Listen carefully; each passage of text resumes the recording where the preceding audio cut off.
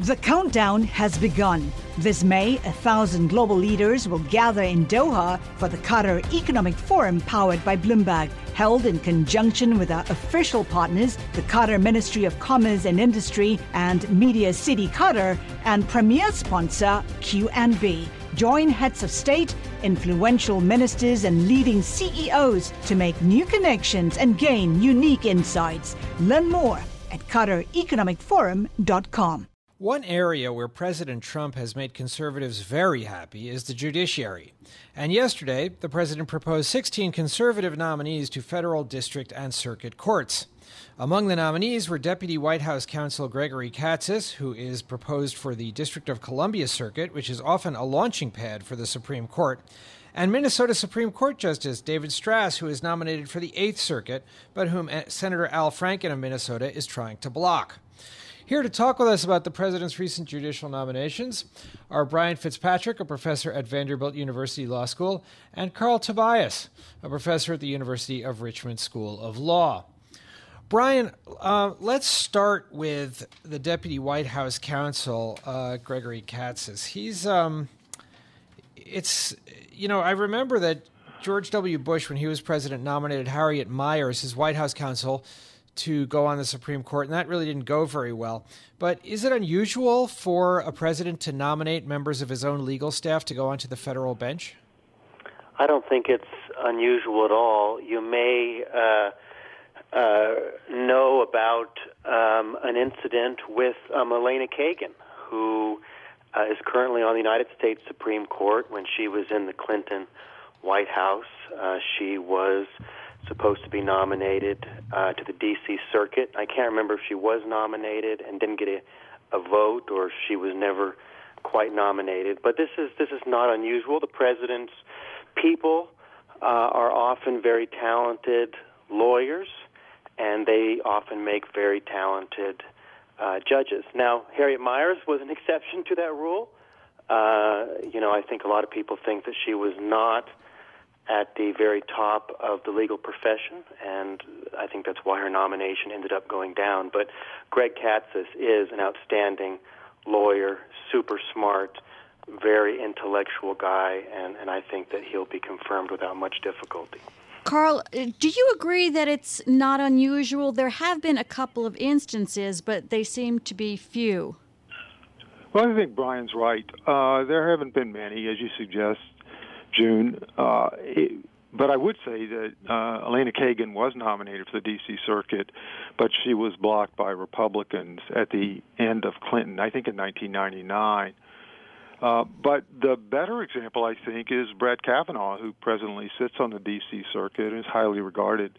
And he held a fairly comparable position to Greg Katsas in the Bush administration.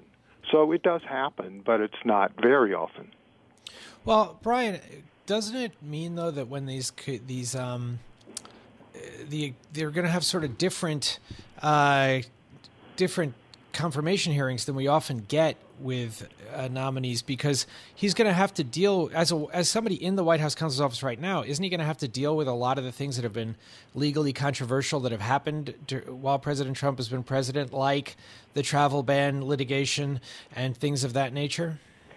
Well, what the nominees usually say is that they will recuse themselves from any matters that they worked on while in the administration. Right, but won't he have to deal with sort of a lot of the legal issues about it and what his views are on those subjects in a way that some nominees manage to avoid talking about when they get Well, he may have to answer some questions about what he did or didn't do with regard to some of these matters as a lawyer in the administration.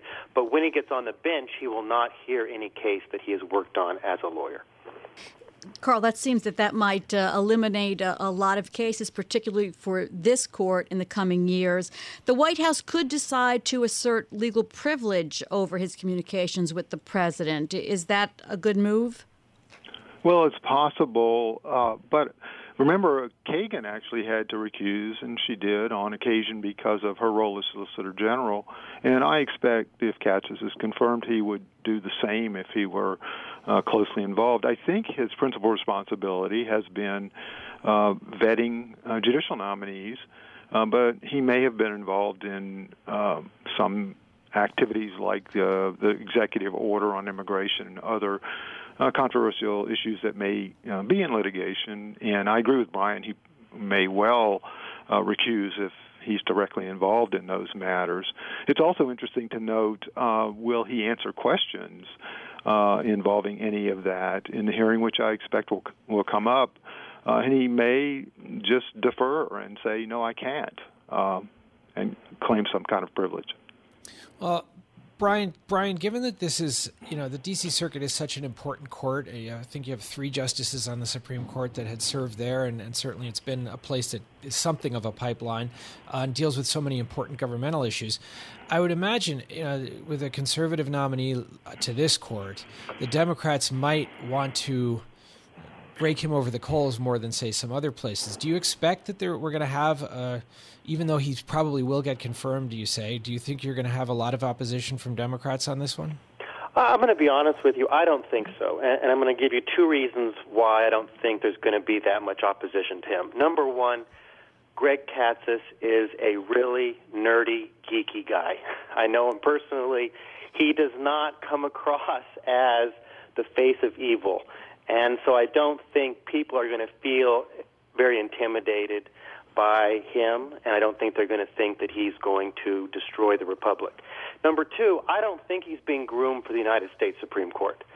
I think that if he were a woman or a minority, that would be more of a concern on the part of Democrats, but another white male from the D.C. Circuit, I just don't see that kind of person being someone that is a high likelihood of moving on to the Supreme Court.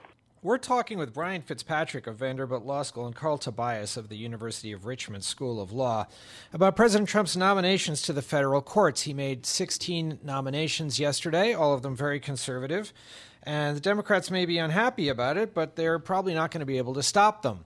One possible exception to that, though, is the nomination of the Minnesota Supreme Court justice to the Eighth Circuit, and Senator Al Franken is trying to block that nomination of a justice named David Strass by using a procedure called a blue slip. Carl, can you explain to us what exactly is this procedure that Senator Franken is trying to use to block this nominee? Well, it's a 100-year-old tradition that says for nominations to positions in the home state, whether appellate or district, the chair of the Judiciary Committee will not schedule a hearing unless both home state senators submit these blue slips saying that they can go forward. Protects the prerogatives of the home state senators and the minority in the Senate. So, Brian, tell us, Al Franken has given a couple of reasons as to why he will not turn in his blue slip for this candidate. Tell us what they are. Well, the only reason I guess there are 2 reasons I've heard. Reason number 1 is David Strass is too conservative. Reason number 2 is that President Trump did not consult with Al Franken enough before President Trump nominated him. So lack of consultation, and his jurisprudential philosophy is just too conservative for Senator Franken. Carl, Senator Grassley, who chairs the Judiciary Committee, seems pretty committed to moving President Trump's judicial nominees towards confirmation. Is he likely to honor Senator Franken's refusal to put in a blue slip? I think he will, because Senator Grassley followed the same process of requiring 2 blue slips in the last 2 years of the Obama administration when he was chair of Judiciary, and had promised even after the election that he would continue to follow that practice. There's been a lot of pressure brought to bear on the chair to change that, but I think he has fairly and efficiently scheduled hearings and moved people as quickly as possible through the committee. And so we'll just have to see what he does in this situation. It is the chair's discretion, And in all 8 years of Obama, that was the practice to require 2 home state senators' blue slips. So we'll see in the days and weeks ahead.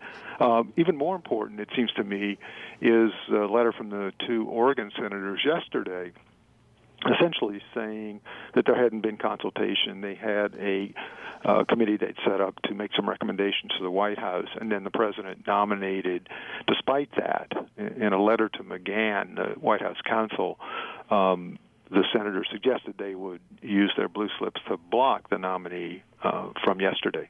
Brian, do you agree that Grassley will wait for or honor the blue slip tradition? Because I've read reports that he signaled that he might go around it. I don't think he's going to honor them as an absolute rule. There has been some oscillation or vacillation on how much weight the blue slips get over time. There was a period where they got substantial weight and not absolute weight, and so I suspect he will give some weight to a home state senator's refusal to return a blue slip, but I suspect that he'll be willing to override that if he feels like the senators do not have a very good reason for refusing to return the blue slip. And I will say, I don't think that David Strauss's qualifications or his jurisprudential philosophy are in any way objectionable and are a decent basis for opposing him. But I will concede that I think the president does make a mistake when he does not consult with these senators before he makes these nominations. Will consultation result in some kind of consensus pick between the president and the senators? Maybe not. But he at least ought to go through the motions and try to make the senators feel like they are being listened to before he makes these nominations. Because I think he really just creates problems that are unnecessary when he doesn't do that. Well, our thanks to Carl Tobias, professor at the University of Richmond School of Law, and Brian Fitzpatrick, a professor at Vanderbilt University Law School, for being here on Bloomberg Law.